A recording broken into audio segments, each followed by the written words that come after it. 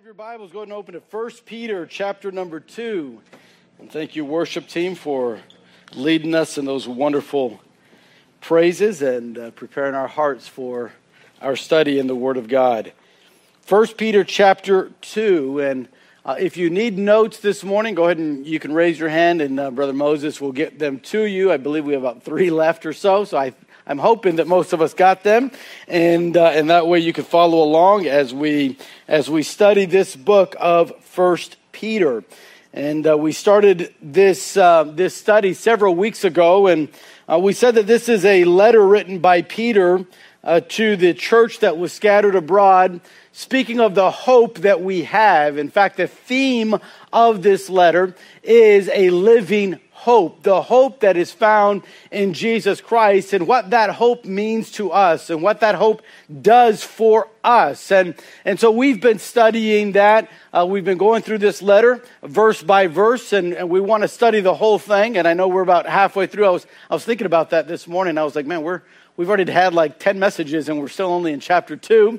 But I appreciate your patience. I really hope that this study has been something of an encouragement to you. And we still have half the book to go. And hopefully there's going to be a lot in these coming weeks that will challenge you in your Christian life, but more importantly, that will encourage you about the hope that you have in Jesus Christ. Now, in chapter 2, let me just give you a quick reminder of what we've studied. In the first few verses, we talked about the evidence of hope. And verse 1, 2, and 3 of chapter 2 is kind of a carryover thought from chapter 1.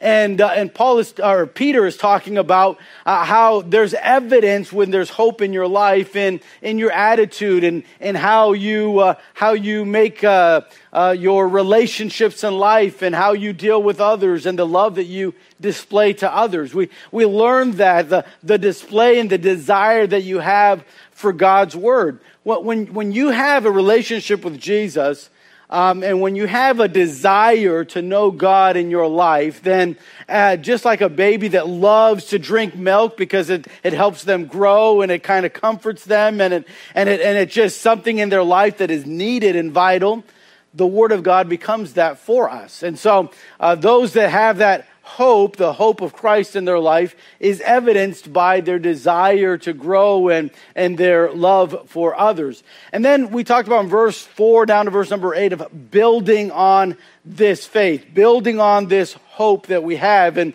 we learned that Jesus is that cornerstone that we build on. He's the one that gives us the direction of life. He's the one that strengthens us to be able to live out our hope day after day. Verse 9 and 10, we talked about the identity that we have. Peter now says, listen, now that we've built on this hope, notice who you are after that. Notice that our hope changed who we are. It made us a peculiar people, a chosen priesthood, a chosen people. We became royalty as part of God's family, where there was a time where we were not. When we've received hope, now we are. And so there's a change in identity. Now, when you jump into verse number 11 and verse number 12, we're going to see a transition now. Peter's going to move away a little bit from the theological and philosophical declarations and truths to get a little bit more practical. Now, the next section, and it starts right here in chapter 2, verse 11, and it's going to go all the way to chapter 5. The rest of this letter, or at least that middle section of the letter, is part of the Bible that many of us don't have a lot of fun in, because it's pretty direct. Because Peter's pretty clear. There's a lot more commands in this. There's a lot more of, this is what God says.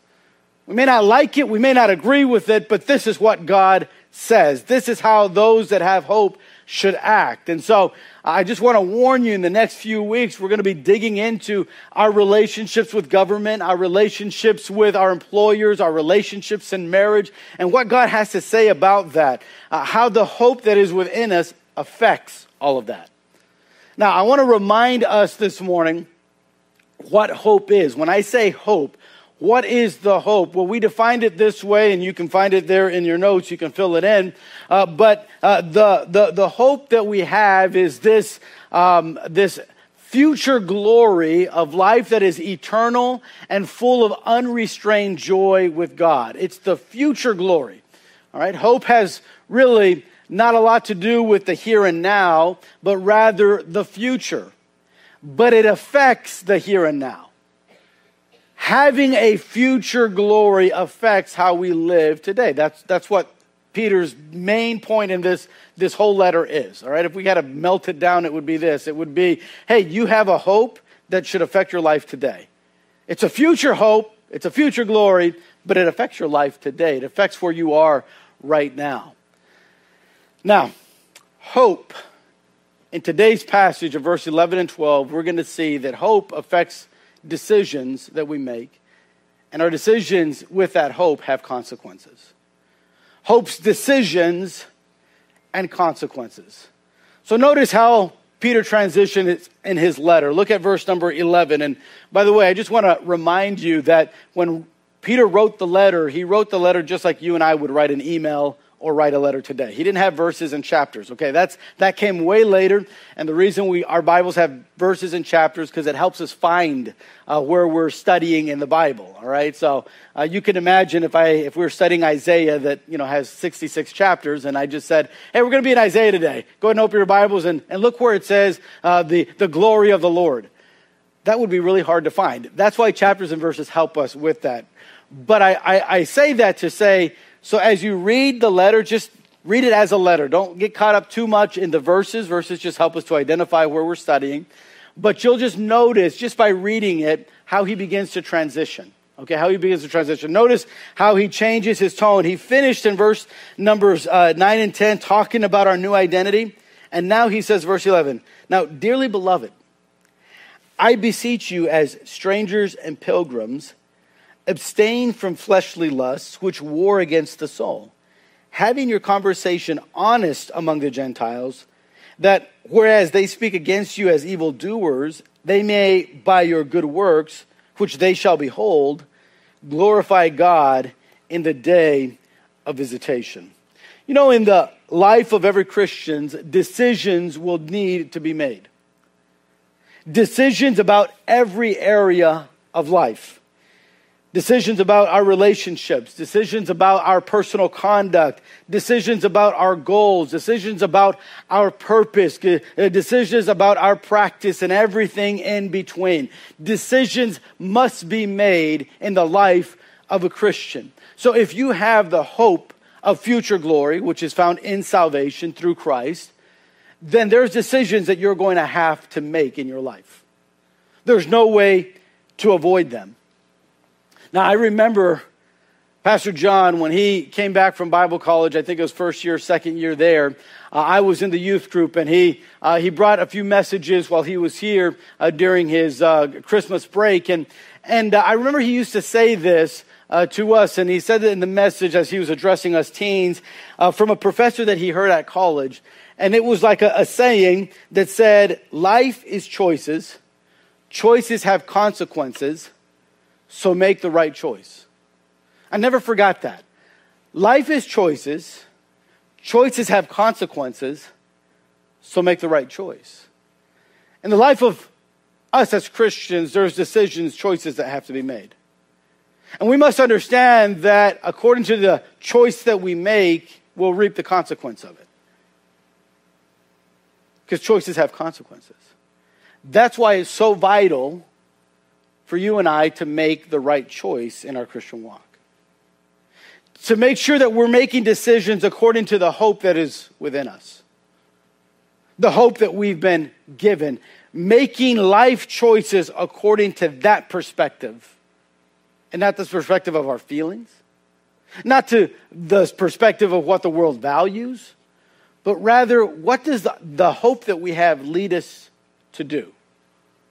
What does the hope lead us to make a decision on? And there's no avoiding this. There's been creative ways to try to avoid decisions in life. I heard about older couple, husband and wife. They'd been married now for about 30 years or maybe 40 at this point. And they had made a decision early in their life. They said, in our marriage, we're going to do this, said the husband. He said, listen, I'm going to make decisions on the major decisions of life. I will decide what we'll do on the major decisions. And you, as my wife, you can make the decisions on the minor things, all right? The minor things. Well, 30 years later or 40 in their marriage, somebody came and asked them, they said, hey, I heard that you had this arrangement in your marriage that you as the husband would make all the major decisions and your wife would make all the minor decisions. He said, how's that arrangement going? And the husband said, man, it's been great. In all these years that we've been married, I've never had to make a decision. They've all been minor decisions. And sometimes we can get creative on how to try to avoid making a decision. Let somebody else do it. It's not that big of a deal. But in the Christian life, you have to understand that you've got to make that decision. And the decision that you make is a big deal. Now, notice how this works. There's a little bit of a formula in verse 11 and 12 that Peter's going to give us before we jump into the specifics. All right, verse 13, 14, 15, Peter begins to get really specific, okay? But before we get in that, I want you to notice the formula that he uses to make the decisions that he's going to make, to say what he's going to say based on the hope that he has. Right? There's a formula here, and that's what we want to study this morning because that formula is going to help us in our decisions this week. Okay? You're going to have to make some decisions in your marriage. You're going to have to make some decisions in your relationships. And that hope that you have is going to help you, but you need to know, here's kind of how that comes about, how you reach the decisions that you reach. Notice, first of all, if you're taking notes, that in this formula, Peter starts with a mindset. Our mindset, all right? He focuses on what is the most critical, which is our mindset. The mindset that we have sets the tone for the decisions that we make. In other words, how we look at a situation determines what we decide to do, right? If your child is cut and it's bleeding really bad and you can't stop the bleeding, well, you're going to look at that situation as an emergency. And because you view that as an emergency, you're going to have to make some quick decisions. Like, what's the nearest hospital? And what does he really need in the meantime as we're traveling to the hospital? What am I going to do to try to stop and bandage it up while I'm going on my way to see the doctor? Now, that same child might the next week fall down in the playground and get a scratch. It might be just a little bit of blood, but nothing big. And the way you're seeing that situation, you're not saying, man, we got to go to the hospital. It's really major. We'd say it's something really minor. In fact, I just put some hydrogen peroxide on it, put a Band-Aid, and we're good. See, how we view a situation determines what we're going to do. That's why Peter starts with this idea of a mindset. Now, Peter, in talking with a mindset, addresses us in the most loving way. One of the things I love about reading 1st and 2nd Peter is right now in my daily Bible reading, and I have daily Bible reading that's not really Bible study. I just want to read the Bible and just have it kind of floating around in my head.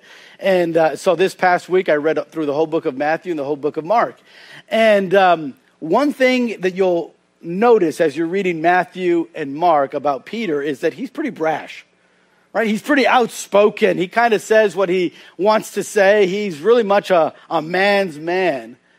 But then you read in 1 Peter and wow, his attitude is so much softer. The way he talks to people and the way he's writing is very different from what you see in him in Matthew and Mark. You don't see this guy that's kind of self-confident and really, this is who I am. Now you see him a little bit softer. Some experiences in life have changed him.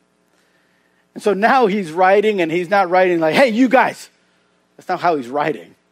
He's not like, a Saturday college football coach trying to get the troops ready, right? Now he's a lot softer. He says, dearly beloved. In other words, people that I love, you that are part of the church, you that have the hope within you, I beseech you. Now, I know those are really archaic words for us today. I beseech you. We don't really say that today. But literally what it means is I strongly urge you to.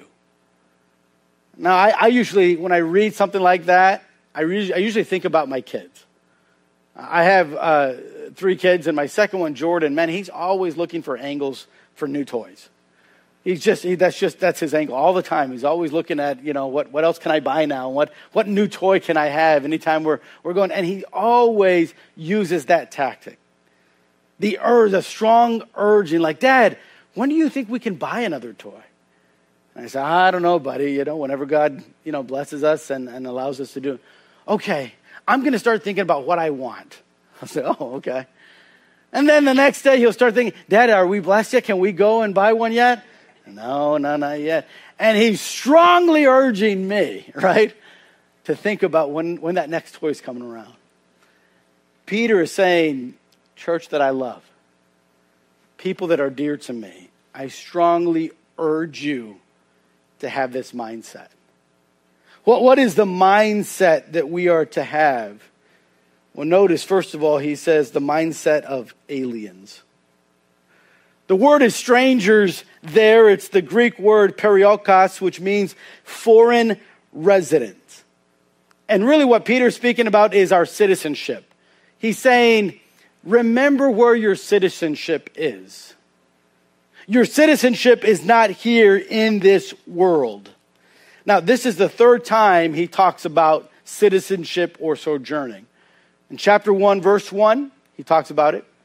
Chapter 1, verse 17, he talks about it. And now this is the 3rd time. Listen, by the time we say something 3 times, it's because it's pretty important. And he says, I just want to remind you that your mindset is one of a foreign resident. That our citizenship is not here on this earth. Our citizenship is in heaven. We're simply ambassadors here. Now, when you view yourself as a foreign resident, there's things that you won't do. Now, how many have ever stayed in another country, maybe on vacation, for like a week or 2? Okay, good. Quite a few of us. Now, when we go and stay for a week or 2, even though we're on vacation, we're staying and making a residence in that nation that's not the nation of our citizenship, right? Now, I've noticed, and maybe it's because I'm poor, but anytime I go to another country to vacation or just to visit, I'm not looking at the real estate market. I'm not looking to buy a house. Now, like I said, maybe it's because I'm poor. I don't know. But I know already I'm not living there. Okay? I'm going to stay there, but I'm not going to live there. I don't go to their immigration offices and ask about citizenship. I don't go and ask the Mexican consulate, how can I get a citizenship here in the country of Mexico? I don't do that in Central America. I didn't do that when I visited the Philippines with my wife. You don't do that. Why? Because I know I'm going as a foreign resident. I'm going and I'm going to stay there for a little bit, but that's it. So the citizenship, right, forces me to make certain decisions of what not to do with my time and what to do with my time. And Peter says, I just want to remind you guys, you are to have the mindset of, I'm an alien in this world. I'm not a citizen of this earth. There's something that's a future kingdom that I'm a citizen of, but it's not here on this earth. It kind of reminds me of Jesus' words to Pilate. If you remember when he was arrested and Pilate was questioning Jesus, and Pilate asked Jesus, hey, so are you a king? And Jesus said, well, I don't know. You're the one telling me that I'm a king. I was born for this cause what I live. And then Pilate was like, so you are a king? And Jesus said, well, are you asking me because you want to know? Are you calling me a king? Or did somebody else tell you that I'm a king? Pilate said, well, am I a Jew? I don't know. They arrested you. They brought you to me. I don't know. I mean, I'm asking you, are you a king? And notice what Jesus replies to that question. I put it in your notes. John 18:36. Jesus answered, my kingdom is not of this world. If my kingdom were of this world, then would my servants fight, that I should not be delivered to the Jews. But now is my kingdom not from thence. You see the mindset of Jesus himself?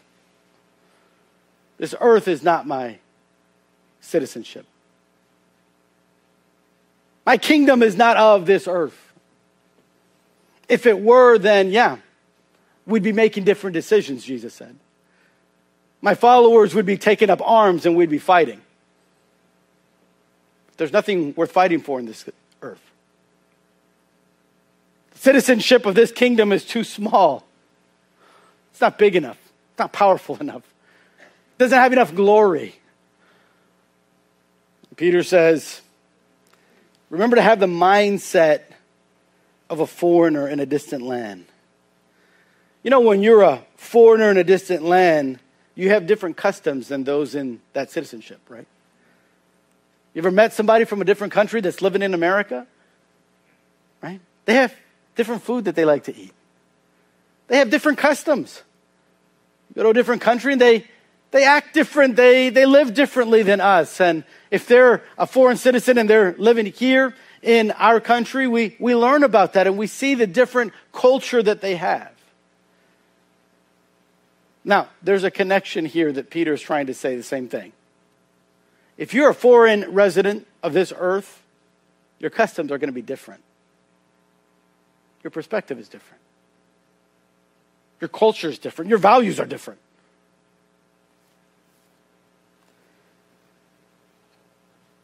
We notice that those that have the mindset have different passions and different priorities. There's a young man that was very wealthy, very well off in this world, and he came to Jesus to ask him, what do I need to do to have eternal life? And Jesus said, well, fulfill the law. Honor your father and mother, and do not lie, and do all these good things. And the guy said, I've done them all. Which really tells us he wasn't self-aware of who he really was. Yes, his wealth had blinded him to who he really was. But Jesus said, fine. Then there's still one more thing you need to do, because obviously I see you're trusting that your possessions identify who you are. He said, why don't you just sell everything you have? That way you'll have treasures in heaven and follow me. And the young man went away discouraged because he was really rich. And he said, I don't think I can do that. You're asking for a lot. And it's interesting because after that happens, then Jesus continues to walk, and his disciples, Peter especially, comes to Jesus and said, Jesus, but we've left all. I know I didn't have as much as that guy, but I've left what I had. I've left everything to follow you. What happens for those that have left all, that have lived as foreign residents here? And notice what Jesus says. I put this in our notes. Jesus answered and said, verily I say unto you, there is no man that hath left house or brethren or sisters or father or mother or wife or children or lands for my sake and the gospel's, but he shall receive 100-fold now in this time houses and brethren and sisters and mothers and children and lands with persecutions, but in the world to come, eternal life. But many that are first shall be last, and the last first. Love that last phrase. It helped me this week. I read that, as I said, through the book of Mark, and it helped me this week because I don't know if you saw in the news, but one of the longest standing senators passed away, Dianne Feinstein. A woman that was against biblical truth. A woman that was immoral in the policies that she wanted to pass and that she fought for. And in this world, she was a well-respected senator. She was well off in her bank account. She was somebody when she got to the parties. She was somebody when she walked down the street. She was somebody when she stood in the Capitol to speak. But this week she woke up to a new reality. That though she may have been first in this world, she woke up to something last in the next. This is what Jesus is talking about. He said, in this world you have persecutions. You might lose your father or your mother or your houses, or you might lose your wealth. But your citizenship and your existence isn't for this earth. It's for something greater. And just remember, you might be last in the world's eyes today, and you might not be very important. Maybe you've had an aunt or an uncle or a grandparent that lived faithfully for God, and their funeral didn't come out on Fox News. It's okay. Because the last shall be first.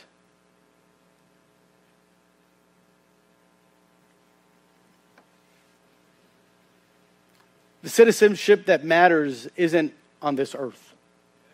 It's in the next life. Then notice he says not only strangers, but he says and pilgrims. Here the Greek word is parapedimos, and it means a sojourner in a foreign place. It's to remind us of the temporariness of our residence. Strangers is our citizenship. This is who you are. And so just when you're here, just remember, don't forget who you are. The customs that you're to have and the passions that you are to have and the decisions that you are to make based on your citizenship. But pilgrims is a reminder that it's going to pass by quick. I've noticed this in talking with those. I love talking with those that are older than me, those that have been on this earth longer because they've learned a lot of things in their journey. But one of the things that I've always found interesting is it really doesn't matter if you're talking to someone that's 45 or 65, 85 or 95. They all say the same thing. It's gone by so quick. Someone like myself that's only been here 39 years, I say, how do you say it's been gone so quick? You're twice my age. And they say, yeah. 75 went by quick. You know, when Peter talks about being pilgrims, he's reminding you and me, it goes by quick. Not only are we aliens in this earth, but we are pilgrims. And as pilgrims, we're different. We have a different view on things. We have a different view on what we invest in. Now let me just say, if you've got enough money to have 2 or 3 houses, God bless you, that's great. I hope you're using them for the glory of God. I hope you're using it to advance the kingdom. Nothing wrong with having 2 or 3 houses. Can I say, if you're investing in 2 or 3 houses thinking that's really what life is all about, man, you're missing the boat. Because it's temporary. It is. It'll be gone pretty quickly. And if you don't invest now on what really matters, you'll miss your opportunity. Do you know that when we're in heaven, there's no more time to invest in helping those in need? There will be nobody in need. You can read Revelation chapter 21, and it says there's no death and no pain and no sickness. You know when the time is to help people that are sick? Right now. In this very small window of time that we have that goes by so quickly, it's the time to do it.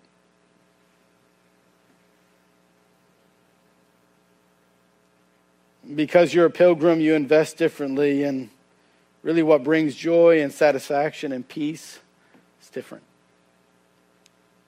That's why it says in Hebrews chapter 11 of those that have come before us with the hope that they had, the same hope that we have today. These all died in faith, not having received the promises, but having seen them afar off. And were persuaded of them and embraced them and confessed that they were strangers and pilgrims on the earth. You know why Abraham, possibly the richest man on earth, didn't build a castle for himself, though he could afford it? You know why he didn't have 2 or 3 palaces? Why he always lived in tents and moved from place to place? Because he viewed himself as a pilgrim. You see the mindset that Peter's talking about? If you're going to make decisions and love the consequences of your decisions, you're going to have a mindset of an alien and a pilgrim. As a foreign resident, saying, I'm living here, but I'm living here temporarily. So I got to view everything that way. How I treat people that way. What I do with my time. What I do with my money. Notice, secondly, quickly, our decisions. So with the backdrop of what our mindset is, it's easier to make or see the decisions that need to be made. And so Peter says, here's the mindset. You're a stranger and a pilgrim. So because you're a stranger and a pilgrim, number one, abstain from fleshly lusts. Here's a decision you have to make. Abstain from fleshly lusts. The word abstain is the Greek word apekomai. It literally means to refrain from. When it comes to fleshly lust, we're to refrain from that. We're to hold ourselves back, to restrain ourselves. Because that's in constant war in our lives. It's what we fight against. Ephesians chapter 6, I put that in your notes. Paul says, in the Christian life, we're not using guns and we're not attacking a battlefield that is visible, but we are fighting spiritual warfare. And that spiritual warfare is against our flesh, it's against the world, it's against Satan and the principalities, the powers of this world. And so when we begin to submit and allow the fleshly lust to take over, we're losing the war. We're losing ground. It goes against who you are as a foreign resident and as a pilgrim. So here's what Peter is saying. Abstain from that. Abstain from those desires. Now, you might be asking, well, Pastor Jeremy, what fleshly lust? What is that? Now, there's three kind of lusts that we battle against. Fleshly lust and worldly lust. Worldly lust, the world, when you read in the New Testament, when it says, like, we ought not to be worldly, that doesn't mean you can't wear a suit or you can't wear, jeans and a t-shirt. That's not what it's talking about. Worldliness is a philosophy. Worldliness is a viewpoint that says, I got to live for the here and now. It lives by the philosophy that the world teaches. For instance, the world teaches, hey, if you can tell people what to do, you're the boss, you're the man. Jesus said, in the spiritual world, in my kingdom, it's those that serve the most. They're the men. You want to be the greatest in his kingdom? Be the servant of all. I remember Dr. Gibbs saying this in chapel when I was in college. He would say, I wonder who the greatest is in here. He said, I hope you're not surprised by me saying it's not the guy on the platform talking. In our world, it's the guy that has the TV. It's the guy that's in the center with the debate and all the podiums. That's the man. But the Bible says, no, that ain't the man.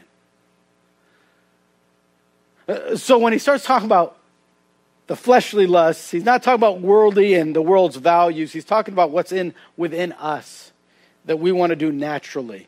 You say, what is that? I put in your notes, Galatians 5, and I use the New Living Translation because I like this, the way that they translated these verses in the New Living Translation. He says, when you follow the desires of your sinful nature, that's the fleshly lusts, then the results are very clear. Sexual immorality, impurity, lustful pleasures, idolatry, sorcery, hostility, quarreling, jealousy, outbursts of anger, selfish ambition, dissension, division, envy, drunkenness, wild parties, and other sins like these. Let me tell you again, as I have before, that anyone living that sort of life will not inherit the kingdom of God. It's pretty clear. You know what I've noticed in our world when I'm watching news or when you see what's going on in the lives of celebrities, or if you get on social media and follow some of these people, you know what you'll find? Sexual immorality, impurity, lustful pleasures. You'll find idolatry. That's living for anything but God. It's idolatry. Worshiping anything but God. You'll find selfish ambition. You'll find envy. You'll find drunkenness. Peter says, as aliens and pilgrims, abstain, refrain from that. We're different. We're seeing more and more of that in our country today. People going to their fleshly lusts. He says, abstain from that. If you have that mindset, you'll abstain from that. Number 2, keep. Keep. Verse number 12 is a continuance. It's not a new sentence. It's the same sentence. Having your conversation. The word conversation is your lifestyle, your behavior. So keeping your behavior, you'll notice the positive decision that must be made. On the negative side, stop doing this. Stop living after your fleshly lusts. On the positive side, keep a godly lifestyle. The Greek word here is echo. It means to hold on to. That having, it means hold on to. A right kind of lifestyle. A lifestyle that is honorable to God. You say, well, what kind of lifestyle is that? I'm glad you asked. Galatians 5, verse 22 and 23. Put it there in your notes. But the Holy Spirit produces this kind of fruit in our lives: love, joy, peace, patience, kindness, goodness, faithfulness, gentleness, and self-control. That is holding on to.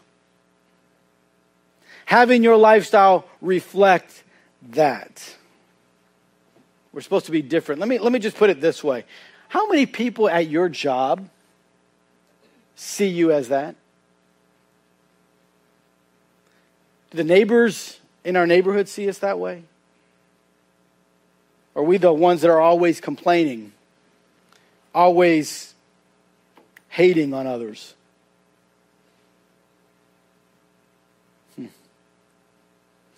As aliens and pilgrims, we are to abstain, but we're to hold on to certain things.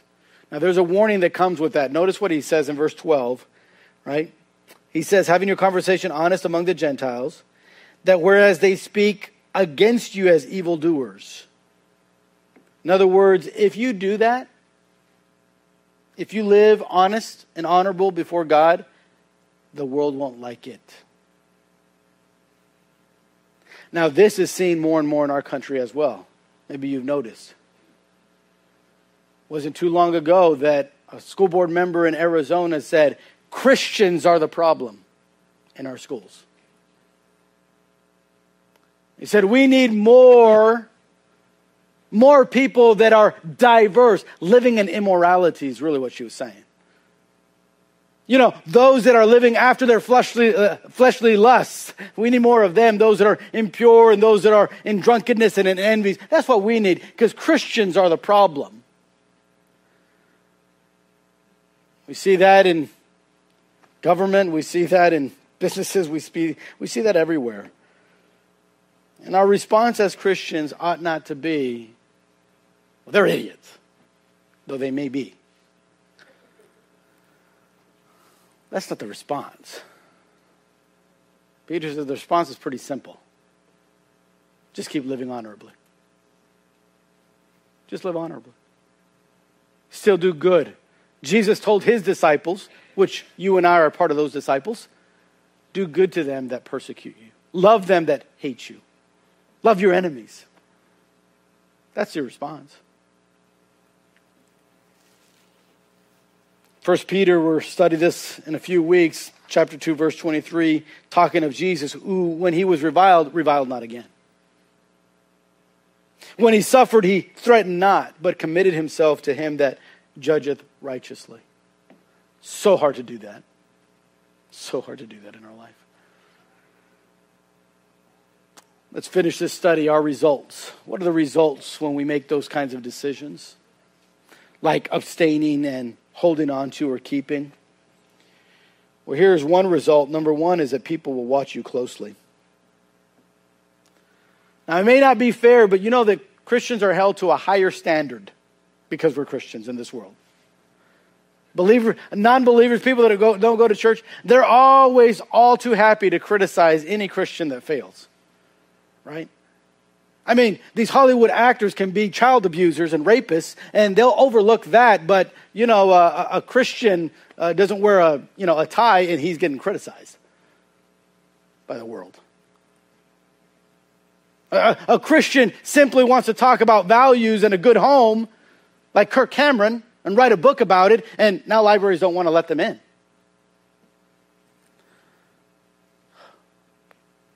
It's a backwards world. But one thing that Peter says to Christians that were living in a Roman Empire that, by the way, I was just reading this. I don't know, or maybe I was listening to it in a message this week. But Nero, who was the emperor in this time when Peter was writing this, did you know that after his wife died, he married a little boy and lived in a homosexual relationship as the emperor of Rome, as the leader? There was nobody writing to their representatives saying, somebody needs to impeach that guy. You wouldn't dare say that. He'd light you on fire, literally. And in the midst of that culture, okay, we're not there yet in America. We're making our way, but we're not there yet. And even in that culture, notice what Peter tells the Christians. I'm going to watch you closely. I'm going to watch you closely. So live an honorable life. Live a godly life. That word, to watch us closely, means to inspect. They're going to inspect our works. That's why Paul said in Titus chapter 2, in all things showing thyself a pattern of good works, in doctrine showing uncorruptness, gravity, sincerity, sound speech that cannot be condemned, that he that is of the contrary part may be ashamed, having no evil thing to say of you. They couldn't condemn Jesus of sin. They can only condemn him of not liking what he said. They could only condemn him of living and doing the will of his Father. That's it.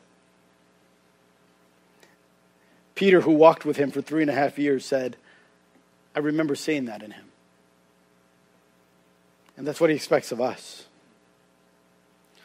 So just know, one result is people will watch you closely. Number two, people will glorify God.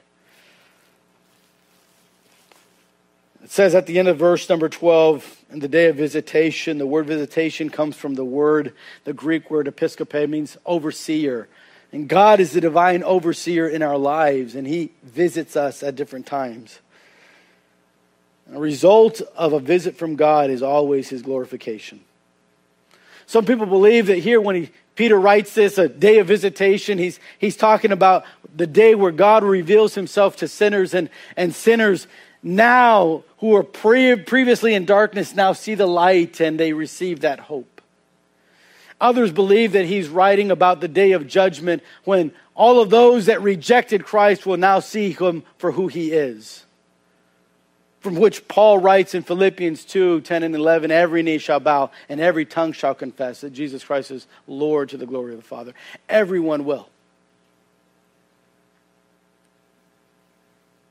Except those that do it later will do it later to their condemnation. And those that do it now will do it now to their salvation. But in either case, what we see as a result of the decisions of abstaining and keeping is the glory of God. This morning, as we go through our week of work, as we go through school, as we go through a life of retirement, whatever it is that you're living at in this stage of life, I want to encourage you. Have a mindset that leads you to right decisions. A mindset that you're a foreign resident here and that it's just temporary. We're just passing through. It's a quick 80, 90-year pit stop. Not only having that mindset, but with that mindset, then abstain. Abstain from fleshly lusts and hold on to that which is good and do good to others. Why? So that others might see our good works and glorify our Father which is in heaven. Challenge is simply this morning. One, will you make that mindset your mindset this week? Number two, will you decide to abstain and keep? Because you're going to have a chance to live out your fleshly lust this week. Abstain. Refrain from it. And number three, do you want God to be glorified in your life? Is that even important to you at all? Because it should be most important. More important than the great accomplishment of getting a reward, getting a bonus, getting a promotion, or getting a new project done. It should be God's glory. And God help us that with the hope that we have, that we make right decisions and enjoy the consequences that come with it. Let's pray. Father, thank you so much for your word and for your truth. And thank you for the hope that we have. And Father, I know there was a lot to unpack in these two verses. But Father, it's so easy to lose our minds while living on this earth. So easy to forget who we are.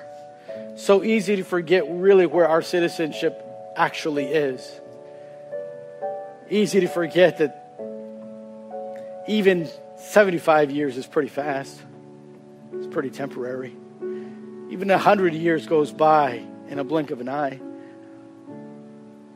Father, I pray that we'd have a mindset that was like Christ our Savior's. And that, Father, we might make decisions based on that of abstaining from certain things that our flesh wants, that our feelings want, that the world wants us to do.